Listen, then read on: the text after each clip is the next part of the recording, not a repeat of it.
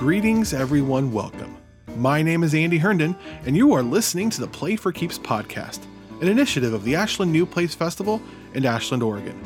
Here at Play for Keeps, we are recording compelling new plays with world-class actors and sharing them here with you on our podcast, making theater accessible worldwide and on demand. We have created this series of podcasts to let you in on the front lines of new works for stage. Today, you'll be hearing part 2 of Dance of the Fluxons by Drew Katzmann. Be sure to listen to last week's podcast to hear part 1. Our recording features Cameron Davis as Kent, Elizabeth Gudenrath as Millie, Scott Kaiser as David, Megan Nealon as Rainbow, and Stephanie Potter as Francine, with stage direction by Jim Pagliasotti. Now, without any further ado, part 2 of Dance of the Fluxons by Drew Katzmann.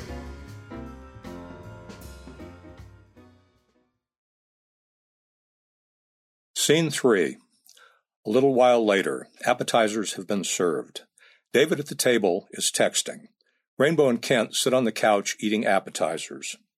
Millie stands near the bar, finishing and refilling her wine. Francine enters down the stairs. Her makeup is a little streaked from crying. His gun's still there, so no worry with that. His what? The gun in his room? I got worried for a sec that... I mean his old room. Though he doesn't really have a room in our apartment. They're like both our rooms there. What gun?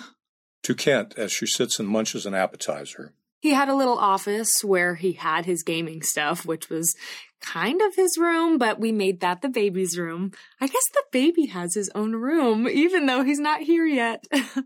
But Andy and I share the others as equals. Except Andy has his own chair, though, in the living room, just like you, David. Anyway, so the gun is in his old room. Andy has a gun? Just one here. An actual gun that shoots bullets? Yeah, that kind. I would know if there was a gun in this house. Taking another appetizer. It's strapped up under the right side of his bed, his old bed, in this kind of duct tape holster he made. He's so clever, isn't he? He said it would be good to leave it here just in case, and that it wouldn't be a problem because you'd never find it. I guess he was right, huh? Just in case of what? I'm freaked. How do you think I feel? He's got 7 at our house. What? I know, exactly. What do you need 7 guns for? 1 for each of us should have been plenty, right? And maybe a shotgun. And a rifle, I guess, just in case. In case of what? Of course, we need the one stashed in the flower pot by the front door. And we have to hold on to the AK-47 because the Constitution says so. And he looks so sexy when he puts on that pearl handle Colt 45 in his cowboy hat and boots. Especially when that's all he's wearing. So, I guess 7 is good. And that's my lucky number. So, yeah, great. 7. In case of what, Franny? Whatever, I guess. I don't completely understand, but he's smarter than me. When did he get this gun? When he was in 10th grade. It was when he was getting into the Red Kitty all the time with his fake ID. I was serving his drinks one night and he showed it to me. The gun, I mean. And that's around when we fell in love. Kent, he was so tall. And with that mustache and the gun, I thought he was like 21 or 30. Does he seem shorter lately? I'm totally freaked. Right? He seems shorter, doesn't he? It's not loaded, though, right? He keeps the ones at home loaded, so I would think so. You know, just in case. David, did you know about this? I did not know about this. I counted all the ones at home when I was back there, and the one here is still here, so, you know. Do you think we should be calling the police or anything? I mean, what with aliens and all that? Franny, he's fine. Let's, for argument's sake, assume that's true. Great. Good. Thank you. That means he's not here because he's being a rude and belligerent little shit. Is that right? Yes, that's right, and you indulge it for reasons that are known only to God. Hey, that's what you could ask God the next time we play the game, Millie. I'm not indulging him. We're not waiting for him. We're going to eat as soon as I'm done with this. You realize we're ruining Rainbow's entire evening? I'm cool. We can wait a little more. I thought you wanted to go to Patty's. It's the same kids I see every day. It's fine. I'm sorry, David. Sauerkraut and salsa on celery doesn't quite cut it. They're so cute. Just like little baby hot dogs with green buns. You know what? I'm going to eat. Anyone want to join? Don't you touch that food. Excuse me? What else do you do in parlors, Kent? We're going to sit down for a meal together as a family. How about I get us all some cheese and crackers? Would that be all right, dear Daddy? I guess. Want to come, Kent? Cool. Cheese and cracker SWAT team. Anybody want anything else? I just don't want anyone losing their appetite. Rainbow and Kent exit to kitchen.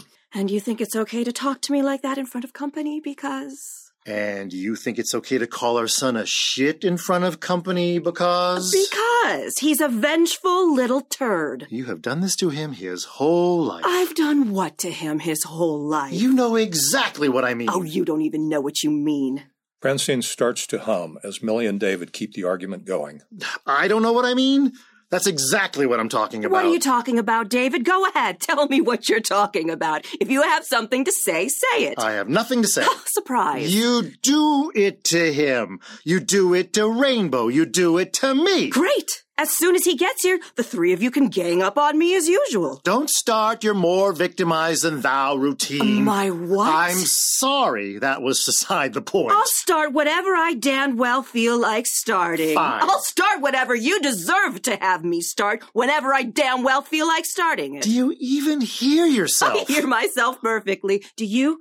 I don't think so. You don't think I hear you? That's what I think. You want to attack the way I think? Oh my God, there's no end to it, is there? You're looking for an end to it? Is that what you want? You want an end to it? Rainbow and Kent enter with a tray of crackers and cheese. Snack patrol. We nuked some brie for you, Mom. All eat. Francine returns to her seat. Let me at least take out a couple of those butterflies. Okay, if you think so. David, maybe Andy's at one of those meetings like you have, and like you, he won't make it for dinner at all. Those are work-related meetings, aren't they? Today is his day off. Maybe he's following in his old man's footsteps and working on his day off. Maybe so. Maybe he's got an important meeting with some hot little number in accounting. Or would it be the vice president of marketing? Is that who you're meeting with tomorrow? I don't think Andy would even know anybody like that, so it's all good. Oh, believe me, you never know who they know. I'm pretty sure that's not where he is. You may think you know who they are when you marry them, but you haven't got a clue what they'll do after that. It's just that I don't think he's at a meeting because he got fired yesterday. Oops. What? Oh, Andy. When were you planning to tell us this? He kind of wanted to tell you himself. Don't tell him I told you. What did he do this time? It was really beautiful today, wasn't it? I mean, except for the rain and the hail. David, you knew about this, didn't you? I did not. You just told me you spoke to him yesterday. I did speak to him yesterday, and he didn't say anything about it. I thought he told you everything. I thought you guys were such tight buds. I guess he was trying to sort it out for himself before talking about it. He asked me not to say anything. Should I have said something? I should have, huh? I don't know. I promised. That was some hail this afternoon. Hey, I've got a game. What was the weather like on your birthday when you were 7? What did he do? I'll go first. I remember really well because I wanted a mermaid party. And me and my mom spent like days cutting out all these crepe paper fish and like a ton of blue and green crepe paper stripes to look like the ocean, you know? Have you seen the ocean for real, Kent? I grew up pretty close to it. Wow. Okay, so even though you've seen the ocean for real, if you had been on our patio, you would have said, I'm underwater. How am I going to breathe? That's how real it was. My mother is a crepe paper artist. Well, you know that, Millie, from the wedding. And the night before the party, I went to sleep so excited that I couldn't even sleep. Except I must have, because the next thing I knew, I got woke up by a big, humongous thunder and rain pounding on my window, and I ran downstairs, and everything was soaking wet on the patio floor. Oh my God. That so sucks. That must have been so sad. Yeah, it kind of sucked, but it didn't. You know why? Why? 'Cause, like Mama said, all the little fishies got to be in the water on my birthday. So it all came out okay. Yeah, great. Except for only 2 girls came to the party. That was the weather on my 7th birthday. Who's next? Why was he fired? Kent, you ever heard of Brain Angel? Group or song? Millie pours herself some wine. They're a local group that is awesomeness incarnate. Come listen on my computer and be baptized. Sweet. Rainbow and Kent head to the stairs. Where do you think you're going? I'm going to play some music for Kent while we wait. No, you're not. I'm being a good host like you wanted me to be. We'll come down as soon as Andy gets here. Help your father get that thing done. I have to do this part myself. Let her go listen to music, Millie. Bring down my iPad when you come back down, honey. It's on my nightstand. Sure, Dad. She is going nowhere until we all go to the table. I'll try calling him again. Pulls out cell phone to call. Oh, wait. I have his phone. You have his phone? Well, it's out of battery, so it doesn't matter too much, actually, really, accordingly. Attempting to break the tension. Do you guys ever play Why? What's with the games, Kent? Let's go listen to Brain Angel. You can bring your computer down here. What's why? Kent moves back to his seat. Oh man, it is totally fun. If I bring my computer down, can we go downstairs and listen in the rec room? No one goes into the rec room until the floor's done. Still trying to ease the room. No, seriously. You have to check this out. So someone asks why something about something that's like generally part of life. And then we all make up answers that are true, but they're not the right answer. You know, like something like why is the sky blue? Why is the sky blue? Because Puce would have clashed with the vegetation. Have you played this before? How about the sky is blue because it's not brown? Excellent, Franny. That's a perfect answer. Thank you, Kent. Except sometimes it is brown, huh? Really? Well, like in Beijing, right?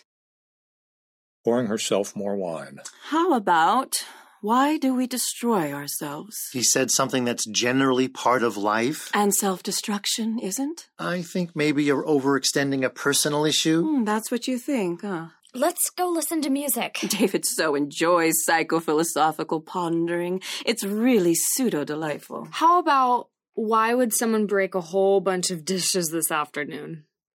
I mean, in general, not like this afternoon. Why would someone break a whole bunch of dishes? Franny? It's no biggie. They were kind of ugly anyway. My mother has this thing for owls. Are you okay? Oh, yeah. He left right afterwards, and I cleaned it all up and everything. This is a fun game. Who's next? How about, why are we not at the dinner table? How about, why don't you have another drink? How about, why don't you fuck off? Millie rises, momentarily loses her balance, then drifts toward the bar, and then the front of the stage. Maybe he's shopping for new dishes, and the lines are really long, and he's just waiting, and he can't call, but he's thinking about us. To the audience. I cannot remember love. How can that be? I knew once, I think. But maybe that was my imagination, or a song. Thirst describes the need for water. Hunger describes the need for food. Why is there no word that describes the need for love when so many people are dying of it? To the room. I'm going upstairs to circulate my chi. Millie exits up the stairs. Daddy, can we please go listen to music? Franny, if he's been using, you need to tell me. He hasn't, I swear. Has he been drinking? No, he has not. I don't think. He loves the baby. He's not drinking. Kent, how about, why are there stoplights? Good one, Franny. Well, what's going on? I think What? I think it's, to come over here for him sometimes is not so easy. They were stupid at work, and the dishes were stupid. Wait till you meet him, Kent. He is a beautiful man, and he has a beautiful heart, like a really beautiful heart. I think you're gonna like him as much as I do. Well, I mean, I don't think you'll get pregnant or anything like that, but, well, you know what I mean. And he can tell you all kinds of things about town. You know, like shortcuts and the best cheesesteak and, you know, just things. Like, let's say you were like studying really late and then you just had to go play basketball. He could tell you where to go and then where to go get a tamale when you're done, even if it was 4 a.m. That's the kind of guy he is. And he would tell you. He wouldn't keep it to himself like some people would. He's like a genius. And he writes apps on the computer, like for little kids and stuff, and they're so sweet. And he calls me baby and takes care of me. But I take care of him too, you know. So it's not like we're codependent or anything like that. It's just like I just love him and he loves me, you know. And I mean, I think even more than Coney and Tiffany love each other. And I know he really wants to be here and meet you, and I'm sure he's gonna be here soon because he's hardly ever late anywhere anymore because I've been working with him on it. Except today was not too great a day. He's not doing anything bad, okay? He's not. He loves me and the baby, and he's not doing anything bad. I have to... Francine exits to the bathroom. Franny, I'm coming with. Rainbow exits, following Franny. Andy went through some stuff a few years ago, and... You ever get into drugs at all, Kent? No, sir.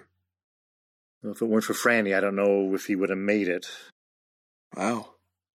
Our culture tends to raise up those who are already standing. You know what? We should eat. I'll help you finish. Oh, there's nothing to finish. I know this thing like the back of my hand. Oh. I was thinking if he got to spend time with you, Kent, you know, just starting out, trying to figure out what courses to take, all that stuff. I thought it might. So I'm sorry. Stuff like that has nothing to do with you. We should eat, and I should get you on your way. Rainbow and Francine enter. David takes out his phone to look at a number and dial. Kent works on finishing the last of the cheese and crackers. Come on, Kent. Let's check out Brain Angel. Franny's gonna come with. Wow, you really are hungry, huh? I'm okay. I'm starvationing. Hey, Elaine. David Braylock. Hey, has Andy been in there at all today? Okay, thanks. Starvationing would be a good word for it. David ends the call and starts texting. Franny, you starvationing? We're still a few minutes out. I've got to reheat a couple of things I turned off. Honey, go ahead and bring a few more things out to snack on while I get the meal back on track. You starvationing, Franny? Do you mind if I go watch Entertainment Hollywood? Careful of the baby. Don't tell Millie, okay?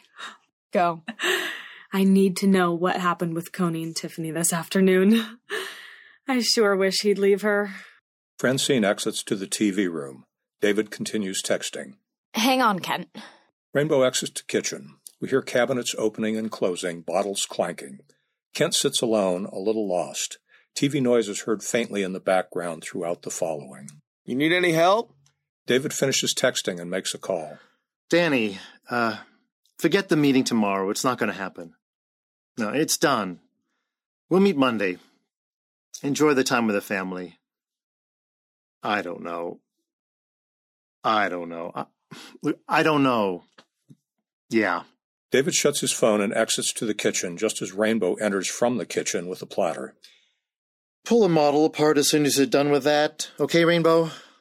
Brown rice crackers, almond butter, carob syrup, Vegenaise, carrots, pickles, and sun-dried tomatoes. No ketchup? What was I thinking? I can't bring food upstairs, so let's chow down here and then go listen. You did the hunting and gathering. I'll prepare the meal. Close your eyes. Don't do anything gross, okay? He sets about preparing something for her. I'm a Republican, remember? We don't do gross things. Unless you're married. Oh, low blow. You married? Dang. I left my wife in the car. What was I thinking? Yeah, I know how it is. I have husbands on 3 continents, but I choose to live with my parents because they are the only people in the world who truly understand me. How could you not? Dating? Nuh-uh. You? Nah. You really went door to door to raise money? I did. What's the dealio, dude? You don't walk like a duck or talk like a duck. What do you say we send the border patrols home for the rest of the night? If we do that, how will we know if we're worthy to breathe the same air? We could just accept our parents' opinions and agree that we're both lower forms of life and leave it at that. Your parents give you shit too, huh? Yeah. No, I mean, they're okay. So they're okay, but yes, they give you shit too. You almost done with that thing? Open up. He feeds her. Oh my god. Let's see. Carrot, carob syrup, sun-dried tomato? Very good. It's surprisingly not repulsive. Something else, though. I dipped the carrot in pickle juice before I put on the other stuff. A stroke of brilliance. I aspire to Iron Chef. Are you a carnivore? Well, bamboo chef. Vegetationer, really? Who'd have thunk it? Close your eyes. She prepares food. Remember, I'm a guest. Your family isn't as weird as this, though, right? I mean, yeah, kind of worse in their own way. How could they be? The Republican thing? My dad's PR firm created my Facebook page. Wow. So you're not a Republican. My dad stood there while I registered, so yeah, I am. Are you an undercover Democrat? I think I'm kind of a radical apathetic. Dude! I mean, they all seem like all they're selling is fear. You know what I mean? Well, yeah, but I think I never hear one of them say anything that has to do with anything I think about, Yeah, but so, what do you think about? Like how unhappy most people seem to be? You looking for someone to run on ecstasy in the water supply? No, really. Life, liberty, and the pursuit of blank, Yeah, but that doesn't really mean happiness. Happiness. It doesn't? It's kind of just like an old-timey word they used. I think you're wrong. I think I'm right. I thought you were left. Well, yeah, but Here's the thing. In all circumstances that money or male sexual satisfaction is equated with happiness, the pursuit of happiness is given great importance. But in all circumstances where pursuit of happiness has to do with human dignity, freedom to thrive, independent thought and expression, or an actual sense of fulfillment, it is ignored like a fairy tale. Feeding him. Fortune cookie says, happiness is in the next bite. Between the sheets. Between the sheets. Open up. She feeds him. Rice cracker, peanut butter, and carob syrup. Very traditional in its own way, but prepared in exactly perfect proportions. If you run, you have my vote. It sucks when there's too much syrup, right? It's like drowning French fries in ketchup. I know, right? Or putting pineapple on pizza. Whoa. I like pineapple on pizza. Oh, gross. Power Rangers eat pineapple on pizza. Power Rangers are an agglomeration of racial stereotypes. Well, yeah. And? But? Well? Ninja Turtles definitely eat pineapple on pizza. You eat turtle food often? Close your eyes and you will soon find out. Okay, but I'm going to munch away while you fix that, so keep in mind that it may appear that my eyes are open when they're actually closed. And it may seem like I'm feeding myself, but I'm actually feeding you. Both start fixing food for themselves. Sorry for being kind of hateful before. That's okay. I can kind of take it. I don't know why I do that. What do you think? I don't know. It's a scary world. Sometimes you gotta be scary back. How's that working out for you? Hey, Mr. Pursuit of Happiness. You're telling me the world doesn't scare you?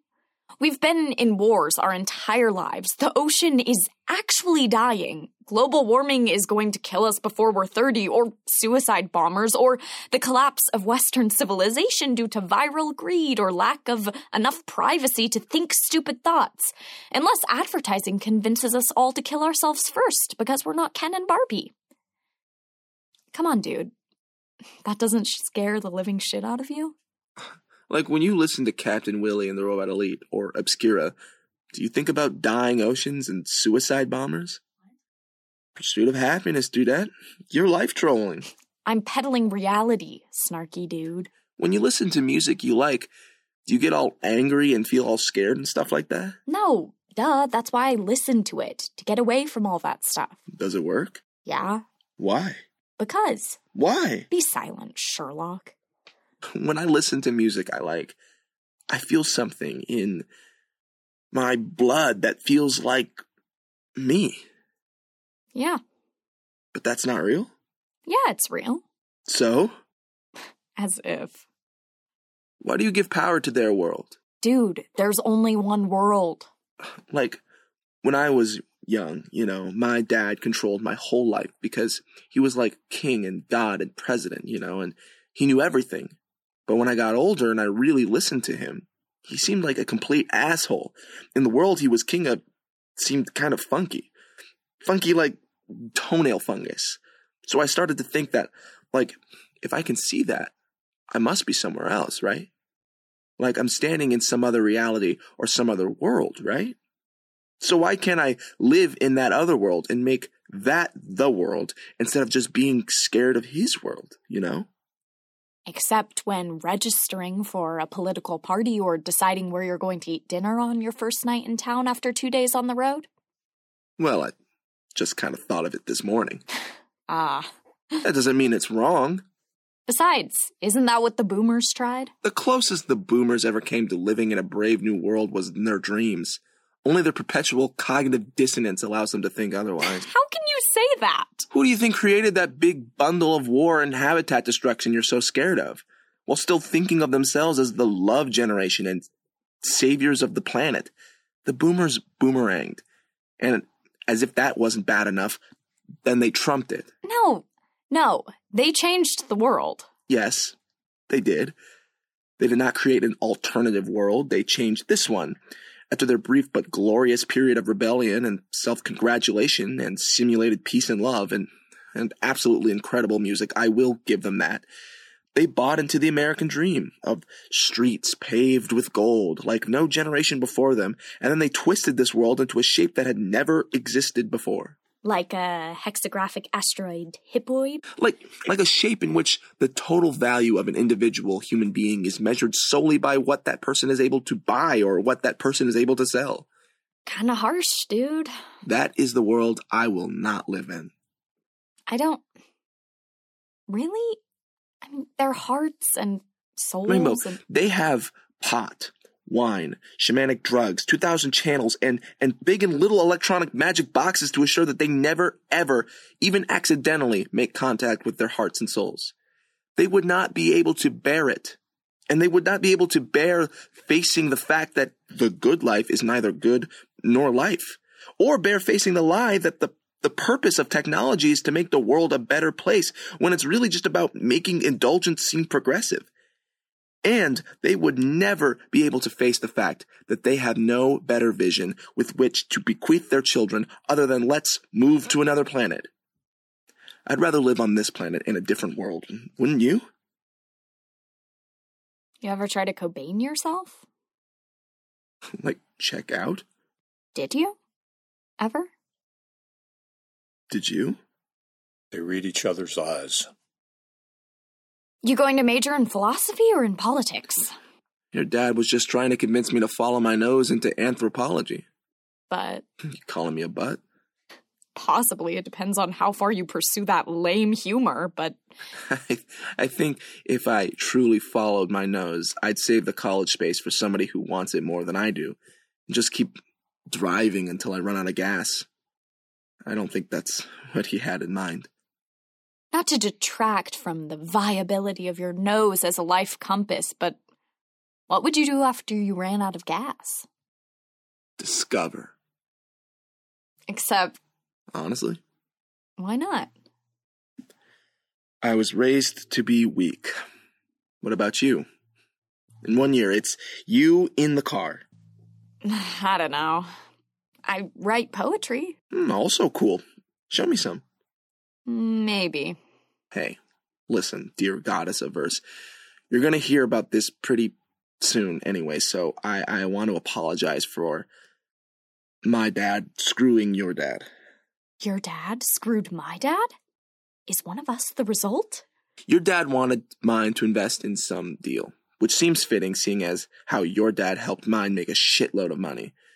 But the tree from which I fell, and hopefully will roll uphill from, had his lawyers draw up some letter which I had to give your dad, basically telling him to take a hike, which means some lab or something is going to have to close because I think my dad was the last resort to keep it open. So I'm sorry. What lab? The Better Right Lab or something like that. Better Right is like the name of my dad's company. What lab? I don't know. I was thinking it was a lab because your dad is a physicist and all. Did you smoke something while I was in the bathroom with Franny? My dad runs a pencil factory. But he's a physicist, right? He figured out some way to make graphite so it lasts 7% longer or something. I don't know exactly. It was before I was born. Does that make him a physicist? What does he do? He's like a CEO or something. I don't know. It's like the 5th or 7th largest pencil manufacturer in the country. Wow. Used a pencil lately? Oh yeah, huh? Wait. What did your dad do? What's gonna have to close? Wait, did you call me a goddess? David enters. To audience. So it is clear that change must be the core property of the entity that is the fundamental building block of all that is.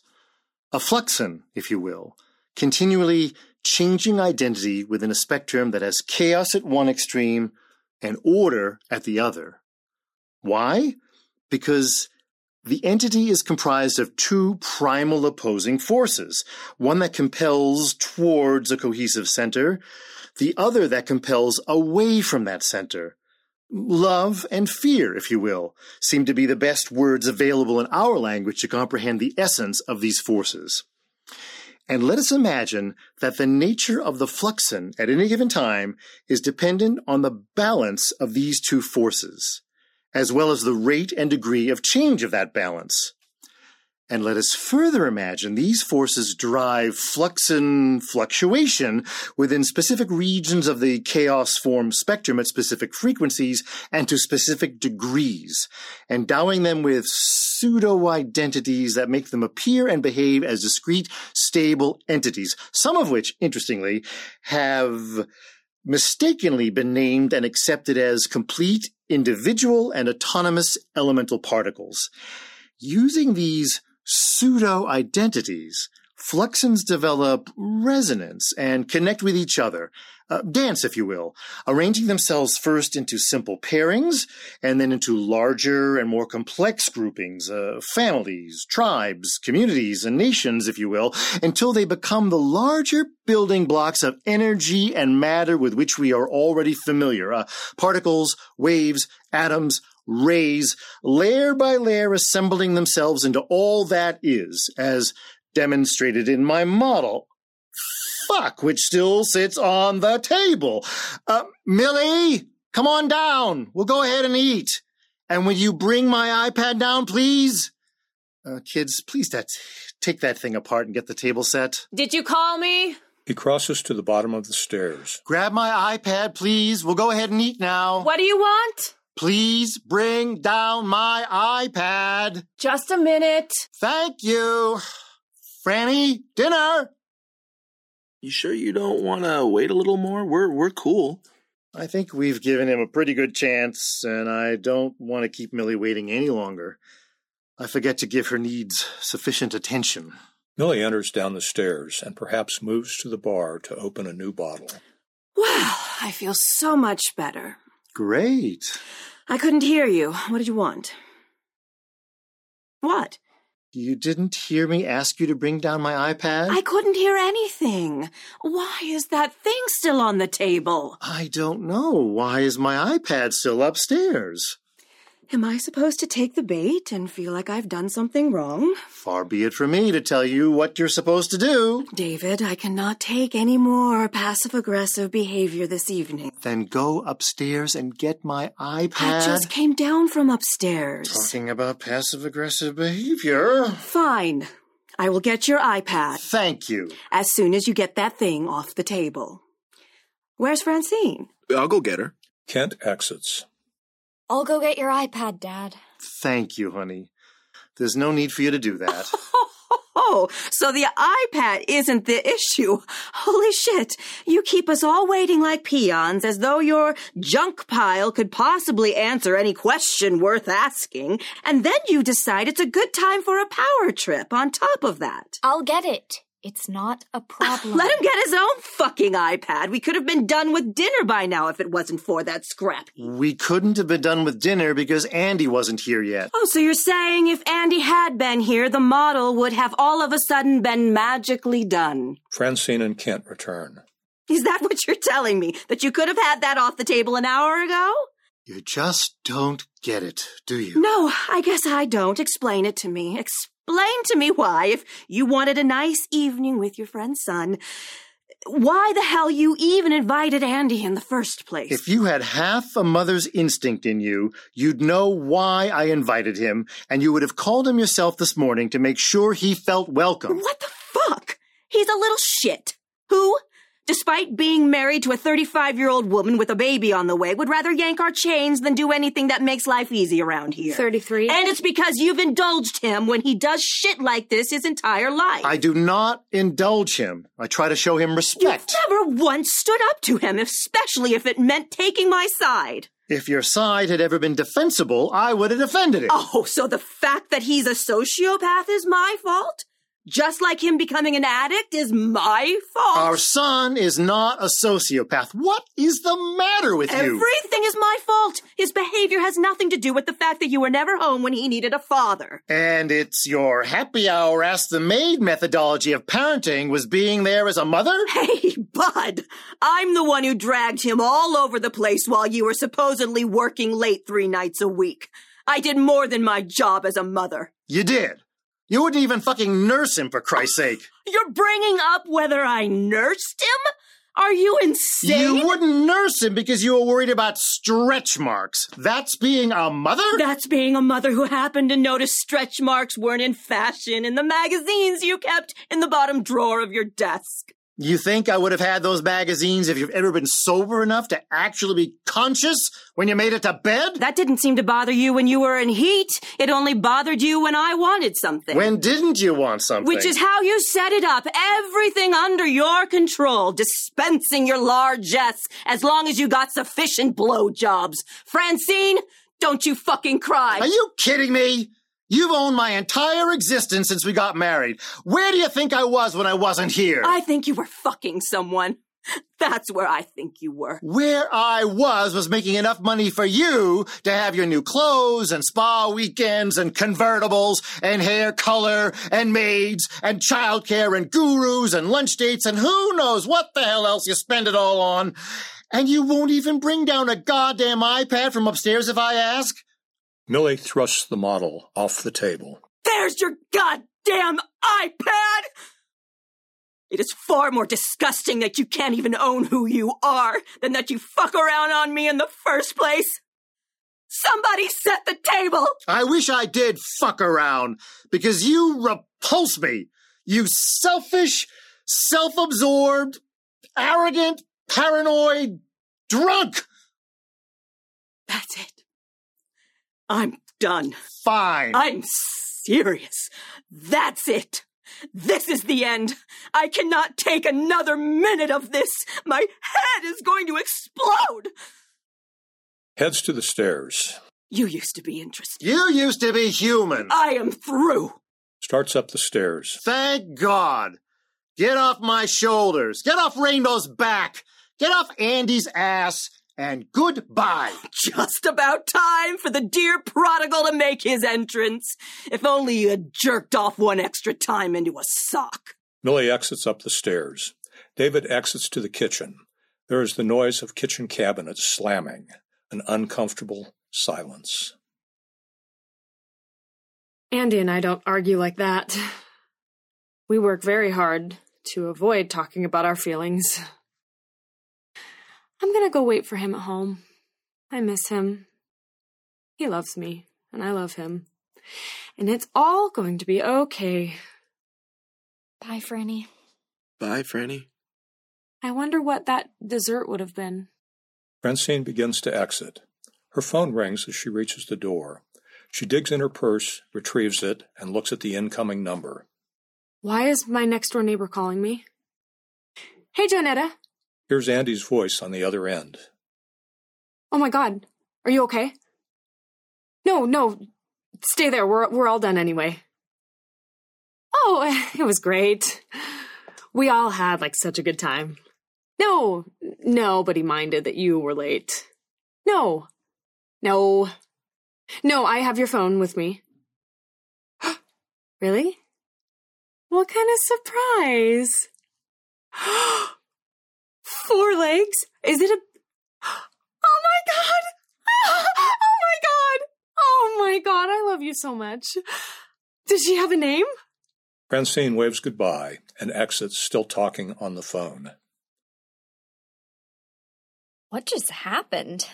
This is so depressing. Kent searches for a tune on his smartphone. He puts the earbuds into Rainbow's ears. She looks perplexed for a second, but then she starts to laugh. Oh, God! Oh, no! She searches on his smartphone for a moment, finds what she's looking for, and moves the earphones to his ears. He listens, then laughs loudly. She's outdone him. Oh, my God. She takes one of the earphones back. They listen and laugh loudly together. A complete release of tension. Our world, our world, our world, our world, our world. As their chanting reaches a high level of exuberance, there is a sudden sound of a gunshot. Kent and Rainbow freeze with fear. David enters urgently, phone in hand, looks around the room, up the stairs. Time stands still.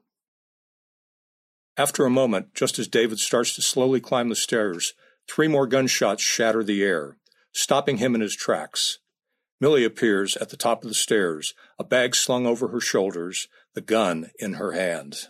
There's a hole in Andy's mattress, and your iPad lies dead and bleeding on your nightstand. For good measure, put your phone on the floor.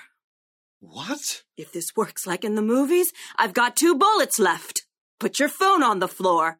Why? Because I have a loaded gun in my hand. David puts the phone on the floor and steps away from it. Millie shoots it. 1 left. Pointing the gun at David. Where do you go? What? Tell me where you go, God damn it. What are you talking about? You know damn well what I'm talking about. Tell me or I swear to God I'll shoot. Where do you go? Where are you going tomorrow? And don't you dare fucking lie to me. If you tell me to the office, I am going to shoot. Who do you fuck? I don't fuck anybody. I'm ready to shoot. 1, 2. I go out to Fulton Highway. With who? By myself. To do what?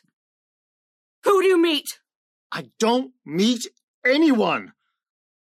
I pull off the road and park. With who? By myself. To do what? I ponder things. Look at me. Do you see me? Millie crosses to the bar and puts a couple of bottles of wine in her bag. I've got my poems, my toothbrush, and my vibrator. I'll be back when I need something else, which probably means never. She stashes the gun in her purse. I guess I'll hold on to this, just in case. Rainbow, do better than me. You do better than you. To the audience. I wonder if there is somewhere between E equals MC squared and God equals love. Some formula or something that explains the relationship between body and soul, between mind and heart, between who I am and what I do. Millie exits. Your mother didn't mean any of what she said. You know that, right? She just... Okay. She wasn't always like this. What about you? What about me? Were you always like this? What happens now? I don't know. Why? You need to know, I never cheated on her. Really? There are days I feel I'll die if I come straight to this house from work. I know you feel the same way sometimes. But I have to come home anyway. I'm sorry. Where do you go? To that little county park out there, by myself. I sit on a rock and look at the stars. You needed to be here. I've always let you know how much I love you. You needed to be here. David picks up a piece of the shattered model and addresses the audience. Do you realize that all disaster is extreme change? Change that happens too quickly or too completely for the thing that's changing to bear? And you further realize that extreme change manifests in two very opposite ways, either explosively, such as when one microwaves an egg, or implosively, such as when a souffle collapses into primal muck. It is clear, then, that it is essential that the intensity of these two primal forces are within a range of approximate equity with each other, that each is necessary to bridle the other, because when they get too disproportionate, one force can overwhelm the other. Unmitigated fear, for example, can drive such extraordinary chaos that, at its most extreme, it will cause a star to explode in a supernova, whereas love, at its most extreme, can bind so tightly that it devolves into a black hole, sucking everything around it into oblivion. I'll be in the kitchen, Rainbow. David exits. Deaf dog lays in the street. Deaf dog, who do you meet? Deaf dog, what do you eat? Deaf dog. Do you want to kiss? I'd like to take it slow, if that's okay. Yeah, I'm down with that. I have issues. Me too. We are what we are. Ooh, how very existential of you. Kent chooses a song and gives an earbud to Rainbow. She laughs a little, then begins to gently cry. Kent also begins to cry. If we held each other, would that be too fast? I think that'd probably be pretty good. Stand. Put your arms around me. Yes, ma'am. Kent and Rainbow sink into each other. We can do better than that. Can't we?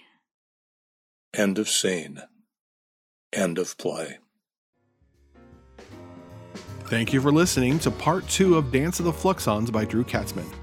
Now, before we go, we here at the Ashland New Place Festival want to say how much we're looking forward to welcoming you to this year's Fall Festival, where we will feature our 4 winning plays this October 16th through the 20th here in Ashland, Oregon. The Fall Festival is an amazing week of receptions and workshops, culminating in the reading of our 4 winning plays performed by incredible actors, many from the Oregon Shakespeare Festival and Southern Oregon University's Theater Department. Tickets are now available at ashlandnewplays.org. Also, if you're a playwright, script submissions for the 2020 Fall Festival are now open. Make sure you go to ashlandnewplays.org to find out more. Play for Keeps podcast is a production of the Ashland New Place Festival. It's directed by James Pagliasotti. This episode was produced by me, Andy Herndon. with art direction by Cara Quinn Lewis and written content edited by Carol Florian. Special thanks to AMPF Artistic Director Kyle Hayden, Associate Artistic Director Jackie Apodaca, and Fall Festival host playwright Beth Kander. I'm your host, Andy Herndon. Visit us online at playforkeeps.org. We're also on Facebook, Instagram, Twitter, and YouTube. Help us spread the word. Like, follow, share, and retweet. And until next time, remember, want to play? Play for keeps.